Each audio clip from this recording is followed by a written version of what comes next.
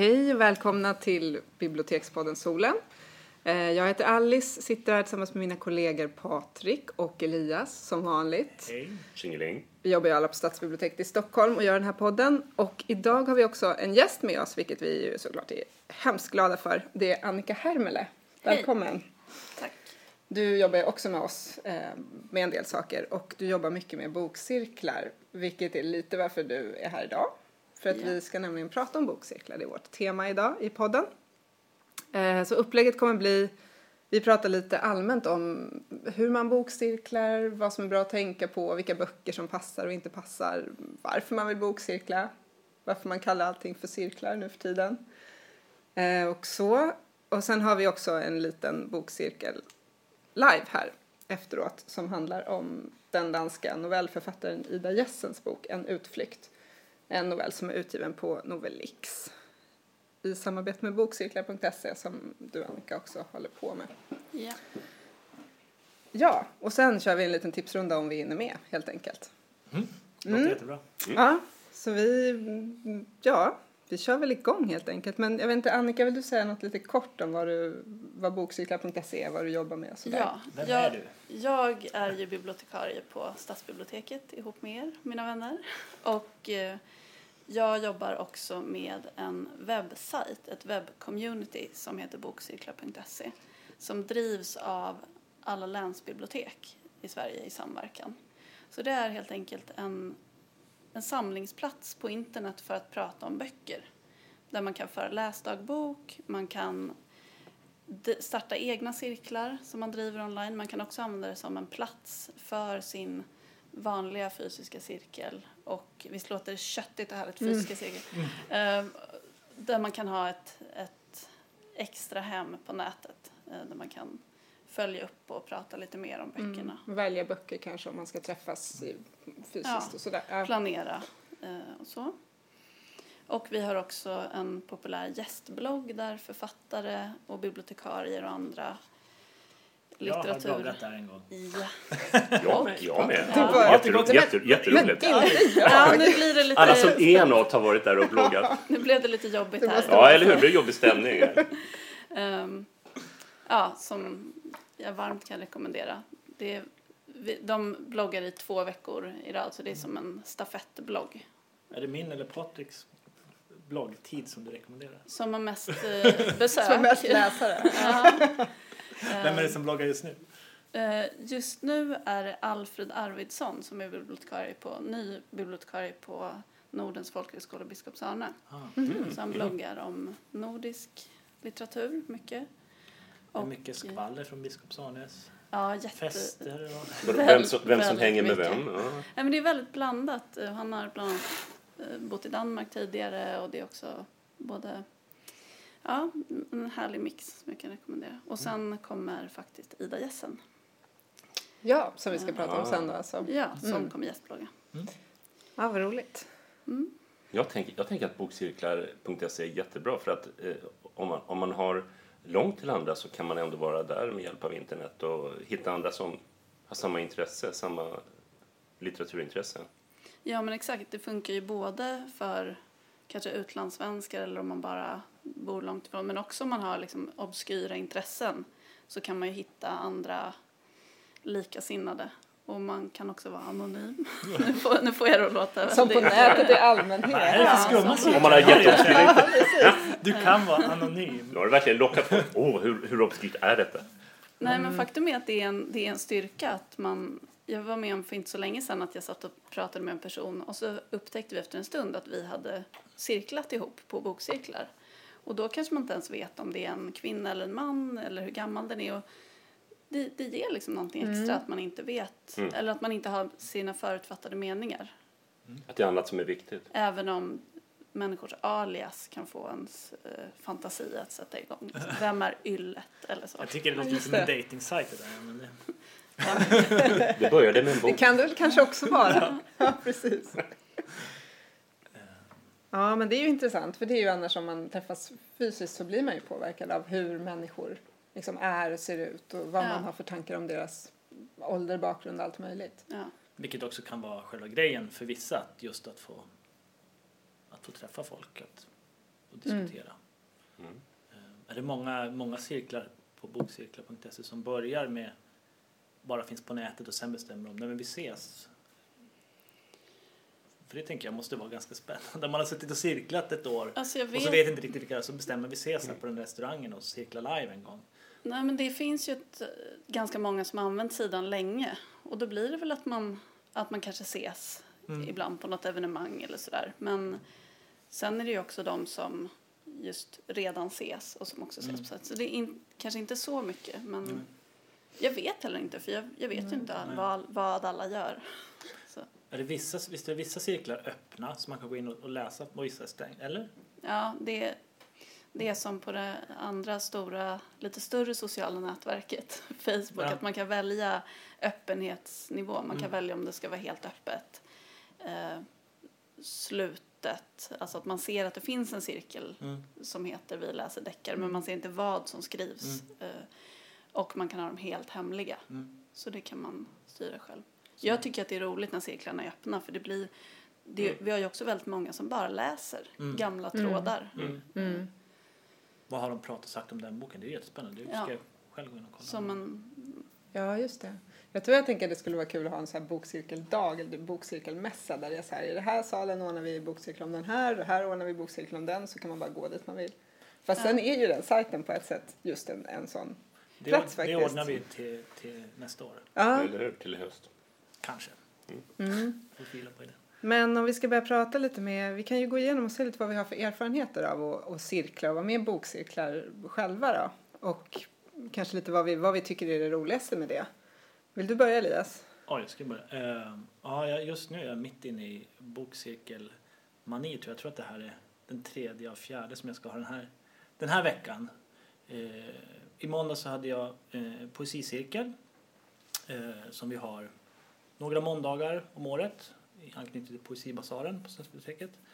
En öppen cirkel. Man ska ha läst diktsamlingen innan och så träffas man och så pratar man om den. Och vem som helst kan vara med, så det är lite olika och lite samma som kommer. Ja, några är samma och några är helt nya och ofta är det någon som inte har läst boken som bara är nyfiken och så. Men det är en superrolig cirkel. Jag tycker om poesi. Jag tycker också att det är en av de bästa genrerna av cirklar. Det blir ofta jätteroliga diskussioner. Jag håller med. Sen har jag också denna vecka bokcirkel om bilderböcker 2 gånger. Jag och kollega Gustav träffar papper och mammor och deras 1-2-åringar och diskuterar bilderböcker. Vilka bilderböcker har föräldrarna gillat och vilka bilderböcker har barnen gillat? Och är det samma eller olika? Och prata om vad som är bra och vad som uppskattas och om läsning. Så just nu så tycker jag om bokcirklar. Har du någon direkt vad ska man säga, generell utsaga om det? Är det som föräldrar och barn gillar olika? Vad är det som? Det kan vara samma, men ofta så är det ju att man förundras. Den här vill min 2-åring läsa om och igen. Man förstår inte riktigt vad är det som är grejen med den, och så diskuterar man, så kanske man kommer fram till att just det är för att det är hattar i den här, och hatt är mitt barns favoritord just nu. Just det. Man hittar på nya sätt att hitta bilderböcker och så. Och nästa vecka har jag min privata bokcirkel med några kompisar där vi läser obskyra gamla böcker. Så jag bokcirklar väldigt mycket just nu. Jag tycker att det är väldigt roligt. Vad ska ni läsa till nästa gång då i din obskyra cirkel? Isak Babel. Jag har inte läst boken ännu. Jag tror att den heter Berättelse från Odessa. Judisk författare som skriver om judiskt liv i Odessa. Jag vet inte så mycket om honom för jag har inte läst boken ännu, men nej, för det ska bli spännande. Läsa en del såna här jättegamla klassiker och så där, väl, eller hur? Ja. Men Elias, får jag fråga? Det här med poesi tycker jag låter jättespännande. För jag kan tänka mig då att om man har jag har inte varit med på någon cirkel. Du är välkommen, Patrik. Ja, jättegärna. För jag tänkte att annars när det gäller romaner och noveller så är det finns det ju någonting linjärt. Början, mitt och slut. Det måste ju öppna upp för väldigt spännande diskussioner då när det är poesi. Ja, det blir ju ofta att det blir någon dikt som man diskuterar. Det kan bli några rader, några strofer som man hakar upp sig på och så. Det beror på hur man håller den. Jag tror att det kan vara svårt om man är för snobb. Det finns ju många tycker att det är svårt att läsa poesi. Men de som kommer till den här cirkeln, vi försöker hålla den att inga frågor är dumma frågor och att det blir ett sätt för folk att lära sig uppskatta poesi. Vissa är då jättenördiga och läser jättemycket, men många är också lite nyfikna. En som var med i måndag som jag skulle gärna vilja lära mig att läsa poesi. Jag vet inte om man ska komma in i det. Som mest satt och lyssnade och sådär. Och att många tycker att det är svårt. Alla gillar inte poesi. Det är lite så här, det är svårt att hitta kompisar och vänner och prata poesi med. Och att, Jag tycker att jag är också med på de här poesicirklarna. Och det är ganska stor skillnad mot att prata om romaner. Där blir det lätt att man pratar om karaktärerna mycket, tycker jag, när man har bokcirklar om romaner. Och så här, vad tycker man om karaktärerna? Varför handlar de som de gjorde? Och håller man med eller inte? Och lite så. Medan i poesi är det mycket mer så här, liksom orden. Så här, varför väljer de att sätta ihop de här orden? Eller vad blir det för motsatsförhållanden här? Vilka associationer ger det här uttrycket? Alltså sådana saker. Får jag fråga, läser ni mycket högt då? ja, jag brukar fråga om de vill. Jag tycker att det är bra om man gör det. Det är helt, många tycker det är kan vara lite jobbigt att läsa högt, men då brukar jag ofta läsa högt. Att man, för då blir det också att man lyssnar på varandra. Det är ofta skillnad att höra den högt. Jag brukar försöka be om man har något exempel man vill, att man ska dels kolla innan om man har något exempel man vill prata om och att man sen kanske också läser upp det. Men sen kommer ofta deltagarna på under tiden när någon annan säger någonting. Så är man så här, men just det, då kommer jag att tänka på det här stycket och så läser man lite. Det är väldigt fina ögonblick faktiskt när folk liksom läser upp sånt som har betytt mycket för dem eller som säger mycket till dem själva. Dikten vaknar till liv på ett annat sätt när man hör den. Så blir det lite andaktsfullt när man sitter 12 stycken runt ett runt bord eller någonstans. Alltså. Men det blir lite grann som när vi hade vårat poddprogram om poesi. Poesi är ju ofta så att det blir ofta ganska personligt och känsligt och många diktsamlingar handlar om döden eller om kärlek eller om jobbiga frågor eller någonting och det blir ganska sådär, det blir en känslig stämning som ofta kan vara väldigt fint, som jag upplevde i måndags som var väldigt, då var det också en poet, Lennart Sjögren, som vi pratade om och flera som var där pratade om just hur mycket han hade betytt. De hade skickat brev till honom och ringt upp honom bara för att säga hur mycket han betydde för dem. Och det gjorde att det blev väldigt starkt. Medan vissa inte knappt hade läst honom, men satt och lyssnade. Ja, men ofta de cirklarna har jag också upplevt som väldigt starka. Det blir väldigt laddat, man känns väldigt liksom lycklig efteråt. Ja, jag var när man alldeles sådär. har haft de där cirklarna. För att det känns som att det har betytt så mycket både för en själv men också för alla de andra där. Och att man verkligen har kommit varandra närmare på något sätt. Det är väldigt fint. Varför är det så? Är det för att man går mer in i en djup textstudie jämfört med om man cirklar om en roman? Kommer man inte in på andra frågor? Etik och värderingar och existentiella grejer. Lättare med poesin, för poesin går liksom rakt in. Och det blir också att man läser högt vissa rader, att det är mera texten finns där och då på något vis. Ja, jag tror också det, att det kanske är att man kan hitta en liten bit i texten som betyder så extremt mycket för en själv. För att etik och sånt kommer man ju ganska ofta in på med romaner också. Varför det handlar om så? Ja, och precis, varför handlar de så? Utifrån deras synvinkel är det rätt eller fel, utifrån min synvinkel skulle jag kunna göra så här och så där. Det är nästan mer tycker jag i romaner att man pratar så. Men det är någonting med intimiteten, att det är så otroligt nära. Det är lite svårt att säga. Är det att man försöker koppla lyriken mer till sig själv? Ja, kanske. Eller? Jag tror också att nu ska vi inte bara prata om poesi, men just att när det gäller poesi och cirkel, att en roman kan man läsa och då har man läst boken, men poesi kräver ofta att man behöver läsa saker flera gånger, kanske läsa det högt, diskutera det för att överhuvudtaget förstå det, eller man behöver hjälp att tolka det, och därför kan man nästan behöva någon att prata med för att komma in i en diktsamling. Det kan vara just så tror jag också. Man kanske roman behöver inte alltid. Precis, att själva cirkeln gör att man tar ett väldigt stort steg närmare dikten. Jämfört med en roman där man kan ju komma närmare boken även där. Eller se nya saker i den. Det är ju de bästa cirklarna eller de bästa cirkeltillfällena i alla fall. Men med poesi så händer det nästan alltid. Att man närmar sig texten mer. Och förstår den mer på ett annat sätt. Och också ser nya liksom kopplingar. Ännu mer. Ja, nej men du.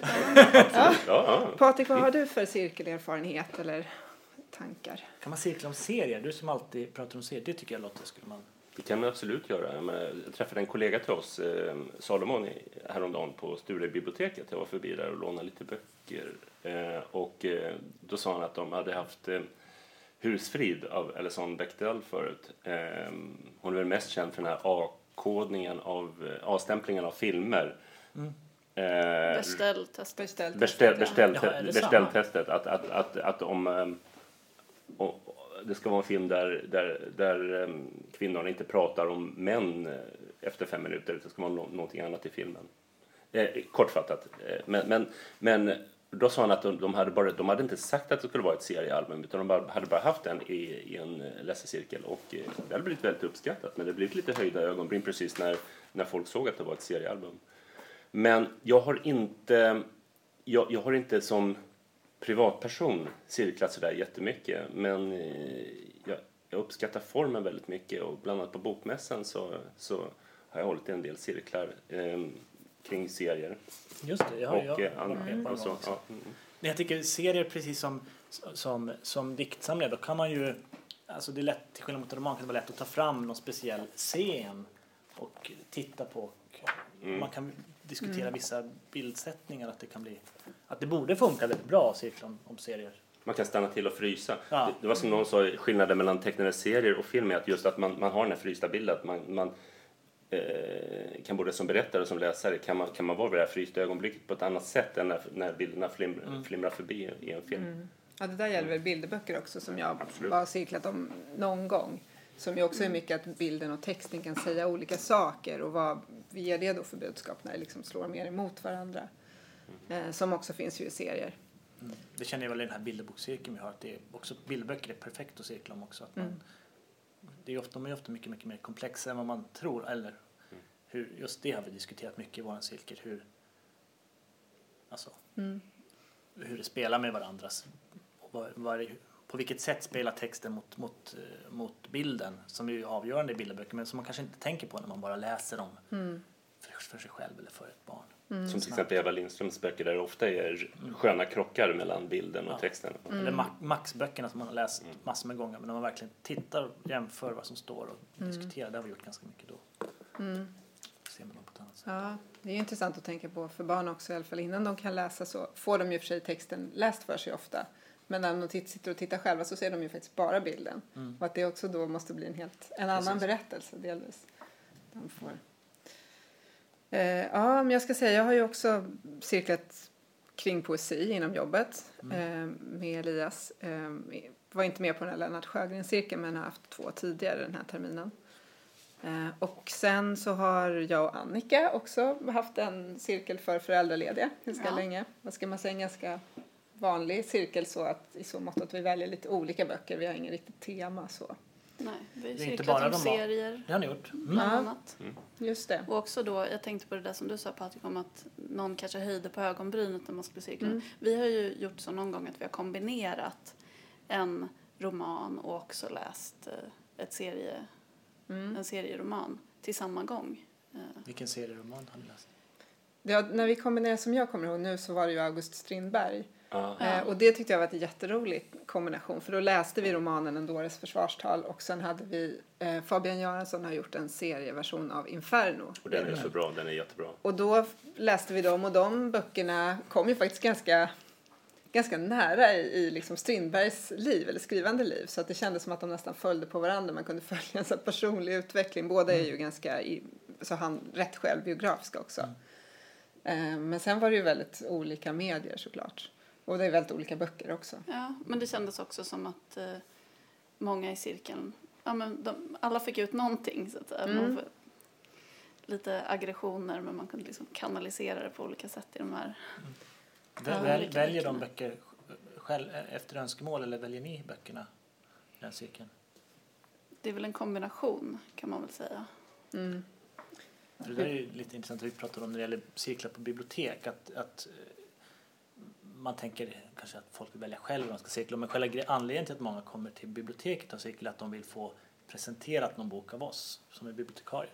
Eller man vill cirkla om någonting som man inte läser annars. Så är det ju verkligen. De böckerna de brukar uppskatta mest de är ju nästan sådana som de aldrig har talat om. Så säger de så här: den här hade jag aldrig valt själv. Det var jätteroligt att ni valde den.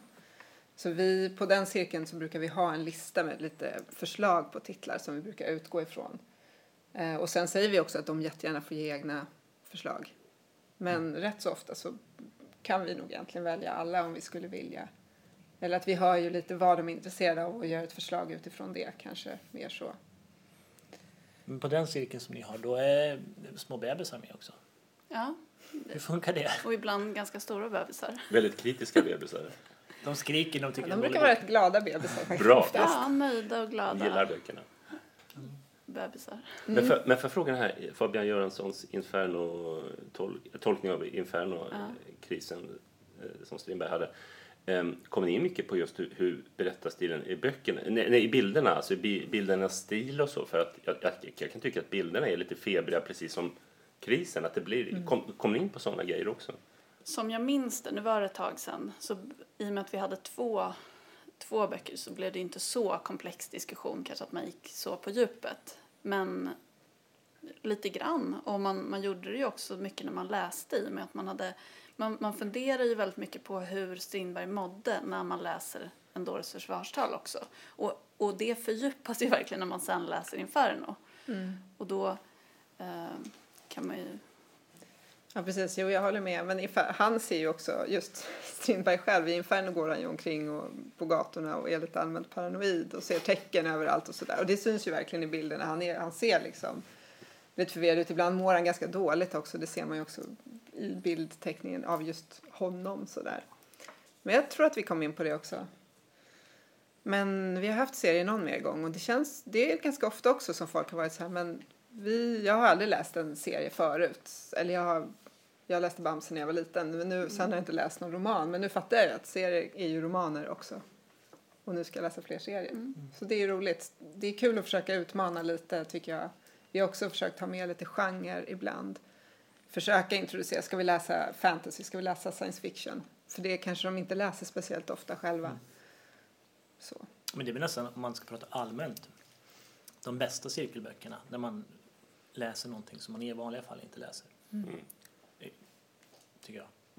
Men det är aldrig någon som vill cirkla om deckare, för det är de så här, men det är det enda jag läser annars. Ja. Fast jag inte tror att det är så säger folk ändå ofta det. Ibland brukar vi brukar ofta börja med att man kan säga lite vad har ni för förväntningar på cirkeln. För det här är ju, föräldracirkeln är ju en sån cirkel som pågår en termin så att man träffas flera gånger. Så lite så här, vad brukar ni läsa annars, vad har ni för förväntningar? Och då är det ju ofta det där, jag vill läsa någonting som jag inte skulle ha läst annars. Jag vill inte läsa deckare för det gör jag annars. Liksom. Eller det gör jag inte och jag vill heller inte göra det. Så kan det också vara. Men lite som ett vaccin då mot likriktning. Sen, för jag tycker generellt att det skulle kunna vara kul att läsa en deckare faktiskt. Och prata om, där finns så mycket konventioner. Det är ju ganska och sånt svårt att cirkla om deckare. Du har prövat det? Ja, eller? Knappt. Vad är det som är svårt? Ja, men det bygger på en spänning ändå. Jag är ingen stor deckarläsare, men jag tänker att man nog måste vara ganska initierad deckarläsare för att få ut någonting av det, så att det inte bara blir, ja men det här var ju så spännande. Ja men tyckte du också det? Ja, det tyckte jag med. Bara allmän ryggdunk. Ja, men om man inte har så mycket liksom thrillerhistoria och att i ryggen så men jag skulle gärna vara med i någon och lära mig lite. Men vi kanske kan hitta någon. Vi pratade ju faktiskt om en bok av Jo Litzé i en av våra cirklar för ganska länge sedan som man kan säga en väldigt litterär deckare. Det finns ju sådana också. Det finns ju ett mord i den boken. Men det finns också ganska mycket typ kvantfysik tror jag, eller fysik i alla fall och så. Så deckare kan ju också innehålla andra saker. Deckare kanske är lätt att falla i det som jag brukar säga. Eller när man har cirklar allmänt, att man inte ska falla för mycket i värdeomdömen, i alla fall inte börja med det. Var den spännande, var den inte spännande, var den bra, var den dålig, vad var bra? Att det är ofta sådana frågor som kan döda en cirkel, att man försöker vänta med dem och lyfta kanske frågorna istället för de här. Det kan ju också bli svårt att ha den. Du och jag, Elias, vi diskuterade ju Twist av Claes Östergren. På bokmässan. Ja. Och en cirkel som spelades in som för övrigt man kan hitta på nätet. Och då pratade vi om det innan, att hur ska man där finns det ganska många spänningsmoment och mycket, den är väldigt liksom en vävd intrig. Och hur ska man göra så att man inte fastnar i vem var det där nu igen då? Och vad hände där? Att man inte bara sitter utan att man ändå kommer in på stil. Att man inte fastnar i alla frågetecken. Det är väl risk om man ska diskutera en riktig pusseldeckare eller någon sån här spionroman som det kanske kan vara spännande, men det finns nog kanske roligare saker att prata om på en cirkel. Just det. Förutom det här så är jag med i en privat cirkel också, som också läser ganska brett, ungefär som den här föräldracirkeln. Men det som jag kan uppleva som en stor fördel med att ha det i jobbet också, eller att man träffas mer organiserat så, det är att man håller på lite längre. Att när vi ses med folk som man inte känner lika väl som på de här föräldracirklarna, då är man dels mer fokuserad kanske på boken, och man känner inte varandra i övrigt så väl, så man pratar inte så mycket om andra saker. Och dels att man vet så här, nu är det utsatt att vi ska prata en timme om det här, så då slutar man liksom inte efter 25 minuter när man har sagt det uppenbara, utan då får man liksom gräva lite mer. För ibland när vi träffas privat kan jag känna att vi slutar prata för tidigt innan man kommer in på lite djupare. Ja, det är jätteintressant att det är jättekul att cirkla med kompisar och så. Men då är det ju det roligaste är ju att man får chans att ses och dricka ett glas vin och prata. Då pratar man ju massor med annat. Man har ju alltid massor man vill prata om när man träffar gamla kompisar. Så att boken blir mer, kan ibland bli en sån här en ursäkt för att få träffas. Men att det kan bli mer koncentrerat och mer organiserat med fokus på själva boken när man träffas i ett mer officiellt sammanhang, alltså på ett bibliotek eller något med folk som man inte känner. Det är faktiskt jätteintressant. Ja, och annars kanske att även om man har en sån privat cirkel, att det kanske krävs att någon är lite mer drivande just på att nu har vi fokus på boken. Så att man styr tillbaka om det är så att man svävar iväg. Lite grann så. Sen är det ju inte någon dålig grej att man träffar kompisar heller. Liksom. Det är ju jättebra att en bokcirkel kan leda till det också. Men hade inte du Annika, har ju lett också en cirkelkurs. Alltså om man vill liksom starta cirkel, eller om man är med i en cirkel och vill få lite tips på hur man gör. Ja, men precis. Det var ju nu för ett tag sedan, så det hela började med att det var en cirkel som jag hade på stadsbiblioteket i det här Stockholm läser. Men det var en cirkel en hel termin. Men sen så kunde inte den cirkeln fortsätta, för som det är på biblioteken så kan man inte alltid fortsätta att träffa samma grupp termin efter termin, för att vi måste släppa in och träffa fler. Och då spånade jag ju bland annat med dig, Alice, och några andra kollegor om hur kan vi nå fler som är intresserade av att cirkla. Och då kom vi fram till att testa att göra en kurs i att leda läsecirklar. Och det kändes lite pretto att kalla det kurs, men det blev det till slut. Och men då träffades vi 3 gånger med en väldigt blandad grupp och diskuterade bland annat sånt där som hur kan man göra om det blir för mycket vindrickande och men det var faktiskt, det kom faktiskt en fråga, och det var ju en av de frågor som var svåra för oss bibliotekarier att svara på, men vi höll på den en vecka och funderade lite och svarade. Nej, men just vilka verktyg man kan använda och hur man kan fördjupa samtalen lite mer och hur man kan välja böcker och sådär. Så det var väldigt inspirerande faktiskt. Också kul att höra vad de olika blivande cirkelledarna hade för erfarenheter. För det var ju, de flesta hade ju någon cirkel som de var med i och så. Så det kommer nog fortsätta att bli någon mer kurs här framöver. Då får vi anmäla oss. Och få diplom. Ja, diplom fick man ju självklart också. Just det, och det var viktigt också. Det är många som tar det seriöst. Liksom. Ja, men precis. Vi var ju inte så superförberedda. Vi tänkte ju köra det mest erfarenhetsbaserat. Men första gången så var det ju någon som frågade. Första frågan var, kommer vi få ett diplom? Så, men man kan skratta åt det. Men det säger någonting om ändå att man tycker att det är viktigt. Och man vill ha samtalet seriöst och liksom vill få ut någonting av litteraturen. Och det är ju väldigt, väldigt... Det får man inte skratta åt. Rörande.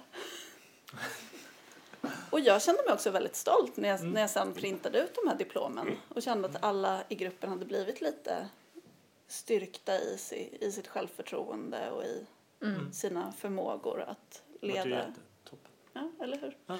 Men tror du att på kursen att man fick en mer diversifierad syn på vad man kan göra, eller var det mer att man fick bekräftat vissa saker som man tänkte innan? Hur tror du att... Jag tänkte för kursdeltagarna. Det var flera som uttryckte i utvärderingen att de tyckte att det var väldigt så nyskapande. Och jag hade velat fördjupa den frågan. Jag vet inte exakt vad det var, men vi visade bland annat en del databaser, hur man kan hitta information, men också det här att man kan cirkla på bokcirklar.se och vad man kan cirkla om. Vi cirklade om noveller till exempel. Ja, precis. Vi ska också göra det. Men jag tänkte att jag vill fråga dig ändå om du har några tankar liksom kring vad är en bra cirkelbok? Eller vad är det som gör att en bok är bra att cirkla kring? Eller om någon av er andra har det. Nu har vi pratat lite grann om skillnaden mellan poesi och romaner och olika typer av böcker, serier. Men finns det någonting? Det har ju såklart väl allra mest med gruppen att göra och med gruppens intressen att göra. Men, och påverkas också, tänker jag, vad man läste innan om man är en grupp som träffas regelbundet, så att få till en bra mix och ett bra flöde så att man håller liksom, det kanske inte är en bra idé att bara läsa blytunga klassiker, utan man kanske vill ha en mix. Jag tycker man kan cirkla om. Det finns egentligen inga böcker eller inga genrer som man inte kan cirkla om. Man kan cirkla om vad som helst egentligen om man lyckas få en bra grupp. Så jag kan tänka mig ändå någon slags, en viss i alla fall lägsta litterär höjd kan vara bra för samtalet. Så att det är en bok som är skriven så att den inte skriver läsaren på... Nej. Ja, men eller hur? Att det inte är helt säkert och att den lämnar väldigt mycket tolkning till läsaren. Ja, jag tänker också en viss komplexitet. Det är svårt att sätta fingret på, men att det finns liksom saker som händer i boken, om vi säger att det är en roman, som inte är självklara att det är så man skulle ha handlat utifrån en karaktärs synvinkel. Eller där det kanske lämnas att man inte vet allting, som du säger, att det finns någon form av gåtfullhet som man kan liksom fundera vidare på. Så det är klart att det är en fördel om det är en bra bok också. Och så den allra bästa är väl om det är en... Det kan ju kanske vara svårt och känsligt att diskutera sina favoritböcker eller favoritfattare. Det kanske man ska undvika, i alla fall i början. Om man inte, alltså för att då kan man bli så störd ifall någon sätter någon är lite kritisk mot den. Men en lite ny bok som man inte författare som man inte läst förut, men som samtidigt är väldigt bra. Så man blir, får någon slags sån här... Det brukar ju ofta vara väldigt bra. Just det. I föräldragruppen så är det ju, ibland är det så att vi hittar en bok som liksom många, eller det som folk tycker lite olika om, det kan man ju liksom, det kan ju vara svårt att veta i förväg om det kommer bli så eller inte, men det är ju nästan det bästa, att man, kanske inte att man hatar eller älskar den, men att man har lite olika åsikter. Men sen också att vissa böcker kanske folk är lite ljumma till när de kommer dit, och sen så växer de verkligen genom att man kan prata om dem. Och det är väl ofta det där det kanske, där det finns något gåtfullt, där det känns som att boken inte säger allting, för då kan man känna sig lite otillfredsställd. Och så får man den där tillfredsställelsen kanske av att prata med andra och liksom utveckla ämnena själv sen. Ja. Jämfört med att bara läsa den själv då och sen lämna den. Då kanske den inte lämnar alls så djupa spår. Nej, men det brukar vi ju säga. Alltså, det sa vi när vi hade diskuterat Twist. Att den blev ju ännu bättre. Den blev bättre när man hade pratat om den. Och det var det så många som sa i måndags när jag hade poesicirkeln också. Att jag tyckte den här var okej, men inte något speciellt. Så här. Så när man hade diskuterat den så var oj vad spännande det var nu när vi hade diskuterat den. Att litteraturen blir... Precis, det är ju fantastiskt om man genom musik kan göra litteraturen bättre. Ja, jag kan ge ett sånt tips bara kort. Det är en bok som heter Analys av ett försvinnande, som jag tyckte var väldigt bra. När vi läste den i cirkeln kändes det som att i början går vi igenom lite grann vad alla tyckte, och då var alla ganska så ja, den var väl ganska bra. Men så kändes det som att samtalet verkligen väckte hur många frågor som helst kring den boken, och det fanns jättemycket saker som man undrade och tänkte på som man ändå fastnade för i den. Vem har skrivit den? Han heter Hisham Matar. Det är en libysk-engelsk författare. Ja, nu ska vi kanske cirkla lite också. Ja. Prata om den här boken, En utflykt av Ida Jessen, som är en novell utgiven på Novellix. I samarbete med bokcirklar.se. Precis, så det är en förtjänst kan man säga att den här finns på svenska. Faktiskt, så är ju det. Och det är en bra bok tycker jag. Eller en fin liten novell. Vi ska se vad vi tycker. Nu ska vi inte prata om det i och för sig. Någon vi kanske inte ska komma in på det från början. Jag tycker det var jättebra. Vad är det för bok? Precis. Den handlar ju om en kvinna, en dansk kvinna och hennes egentligen relation till dels en man som hon gifter sig med och sen hennes väninna. Lite så kan man väl säga. Den utspelar sig under en dag egentligen i hennes liv men också med tillbakablickar. Har du någonting att tillägga? Något som... Men rent, den ingår ju kan jag ju säga i det danska originalet då ingår ju i en novellsamling som heter Postkort till Annie som också i år var nominerad till Nordiska rådets litteraturpris. Så men den har inte översatts i sin helhet till svenska, men då översatte vi ihop med Nobelix den här. Och vi hade också ett program med Ida Jessen på Kulturhuset. Just det. Jag tycker att den är väldigt elegant berättad. Den hoppar snyggt fram och tillbaka i tiden och landskapet och vädret är med där och förstärker känslorna som huvudpersonen har. Just det. Ja, den utspelar sig någonstans nära havet i Danmark. Och hon cyklar egentligen. Hon ger sig iväg från där hon bor och så cyklar hon iväg. Och sen passerar hon olika ställen. Och de väcker väl tankar hos henne som också leder bakåt. Och väldigt snabbt kommer andra saker in också så här lite i förbigående. Som till exempel gentrifieringen. Att samhället har ändrats så snabbt och alla får slåss för att klara sitt uppehälle. Och ganska snabbt så blir det ganska kort sträcka mellan det här som händer i samhället och som händer henne privat. Den är just det. Effektivt berättad. Ja, vad tyckte du läs? Eller har du någonting alltså jag måste säga att det är för? Inte någon favoritnovell. Nu dämpar jag det sen. Du tyckte att den var så jättebra så kan jag tycka att det finns ju väldigt fina miljöskildringar i den, men den är ju, även om man tycker att den är bra eller dålig, det är inte det viktigaste, så är den väldigt vad ska jag säga, deprimerande. Den är inte någon sån här som man blir glad av. Den är väldigt så här. Men vill du bli glad? Jag tycker den är så här. Och den är väldigt så där. Ja. Jag kan störa mig ganska mycket på den. Det kanske är bra. Jag säger inte att det är dåligt, men den är. Vad är det du stör dig på då? Alltså det är ju själva meningen man stör sig fruktansvärt mycket på. Det är en väldigt bra skildring av den här mannen som var. Det måste vara någon vidare, men som skildras på. Han är ju fruktansvärt helt outhärdlig. Snobbig. Han är ju väldigt jobbig person. Inte han en vanlig kille. Han är en vanlig kille. men måste vara en kille. För grejen med Max. Heter hennes man då? Max. Tänker du att Max är en kvinna? Max kan absolut vara en kvinna. Max är en hen. Därför att Max, det som lockar henne i början med Max, det är just att han har så bestämda åsikter och att han vet så väl och kan hjälpa henne lite grann på traven och lite så här trygg klippa någonstans. Men det är ju det också som är väldigt jobbigt med honom, att han vill ju forma henne. Och samtidigt vill hon till en viss del bli formad, att finns det trygghet i det. Men som läsare så blir man ju väldigt irriterad. Men är det inte väldigt lätt sådär i parrelationer att man vill på något sätt forma den andra i all välmening? Men hon har lagat någon mat där och så, han är ju jättehemsk, han inte det? Han är fruktansvärd. Men det är ju väldigt bra skildrat. Men min matlagning är inte heller bra, så att ja. Nej, men det är intressant det du säger, vad han lockas av liksom, eller vad Tove heter huvudpersonen, vad hon lockas av hos Max från början när hon träffar honom, och att det liksom på något sätt är de sidorna som vänds sen, och sen också är de som framstår som inte så sympatiska eller mindre sympatiska. Oerhört en slags maktspel som skildras väldigt så här kort. Ja. Jag tror inte det är ovanligt. Jag tror det är väldigt vanligt. Nej, inte jag heller. Sen tänker jag också att man ser ju ur hennes synvinkel helt, så att man vet ju inte heller hur. Det är intressant att tänka, hur är den här Tove egentligen? För det är ibland lite svårt att få syn på, tycker jag. Vem är hon? Vad har hon för egenskaper? Hur är hon tillsammans med andra personer?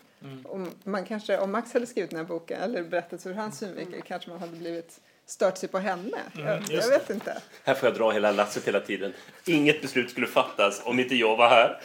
Nej, precis. Nej, men nu går jag tillbaka till en metaperspektiv på bokcirkeln nu, för att cirkla om det här. Men att jag slås ju direkt av att när jag läste den här igår snabbt rakt upp och ner, vanligt som jag läste den, och då tycker man att den är fan vad deprimerande, fan vad jobbig han är, och sen när man börjar prata om så just det som kanske är bra med den, att hon verkligen så enkelt och så kort visar på en besvärlig relation. Och att när man lyfter sig lite från det här, från att det är någonting bra, det som man tycker är fan vad jobbigt.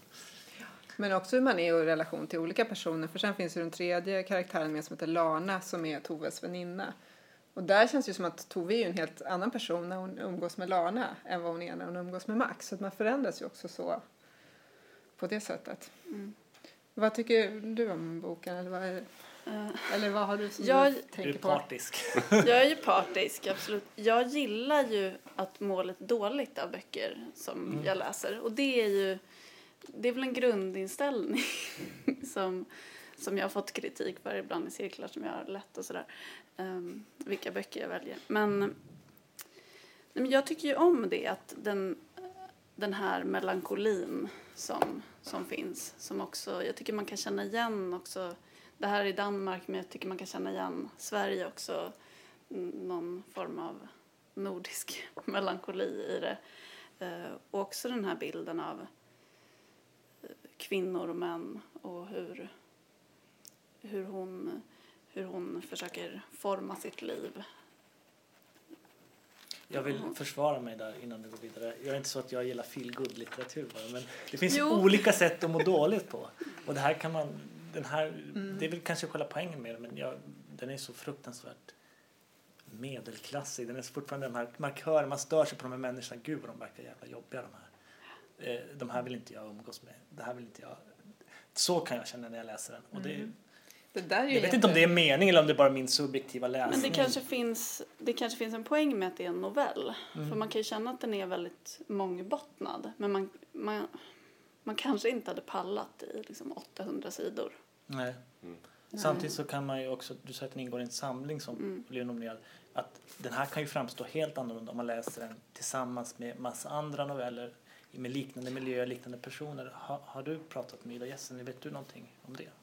Jag har inte läst alla noveller i samlingen, men på det här samtalet som hon hade på Kulturhuset med Harald Hultqvist var det som ledde det, då diskuterade de bland annat att en tematik är det hon kallar för utkants-Danmark, som liksom vill skildra det som mycket av det som händer som kanske inte speglas så mycket i vanliga fall. Också mycket förhållanden, det finns ju inte med så mycket i den här, men förhållanden mellan mödrar och söner.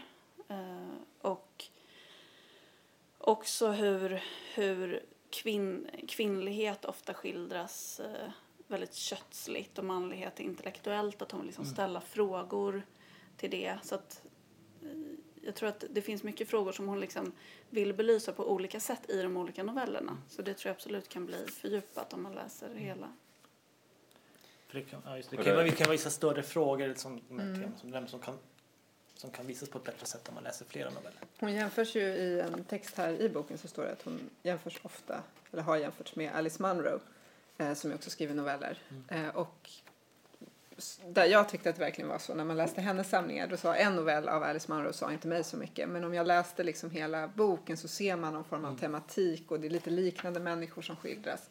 Det är ofta så här vardagliga situationer som ändå på något sätt är avgörande. Som liksom sätter fingret på någonting i relationer som blir...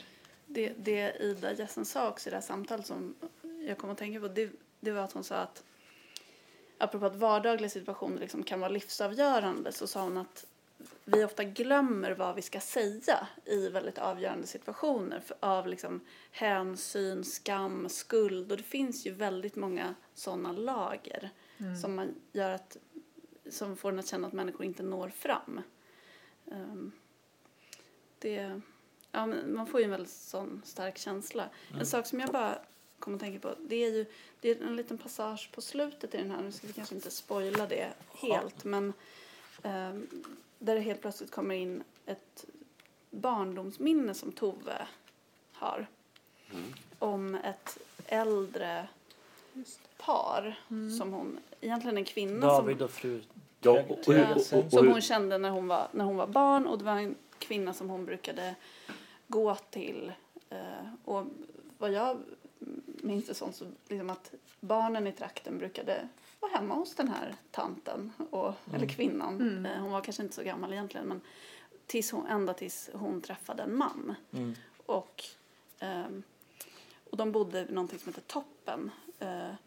Och då så är det så att Toppen slöt sig om sig själv. Fru Tögersen pratade inte längre med flickorna när de passerade hennes hus. Det är så hemskt. Ja, visst är det hemskt.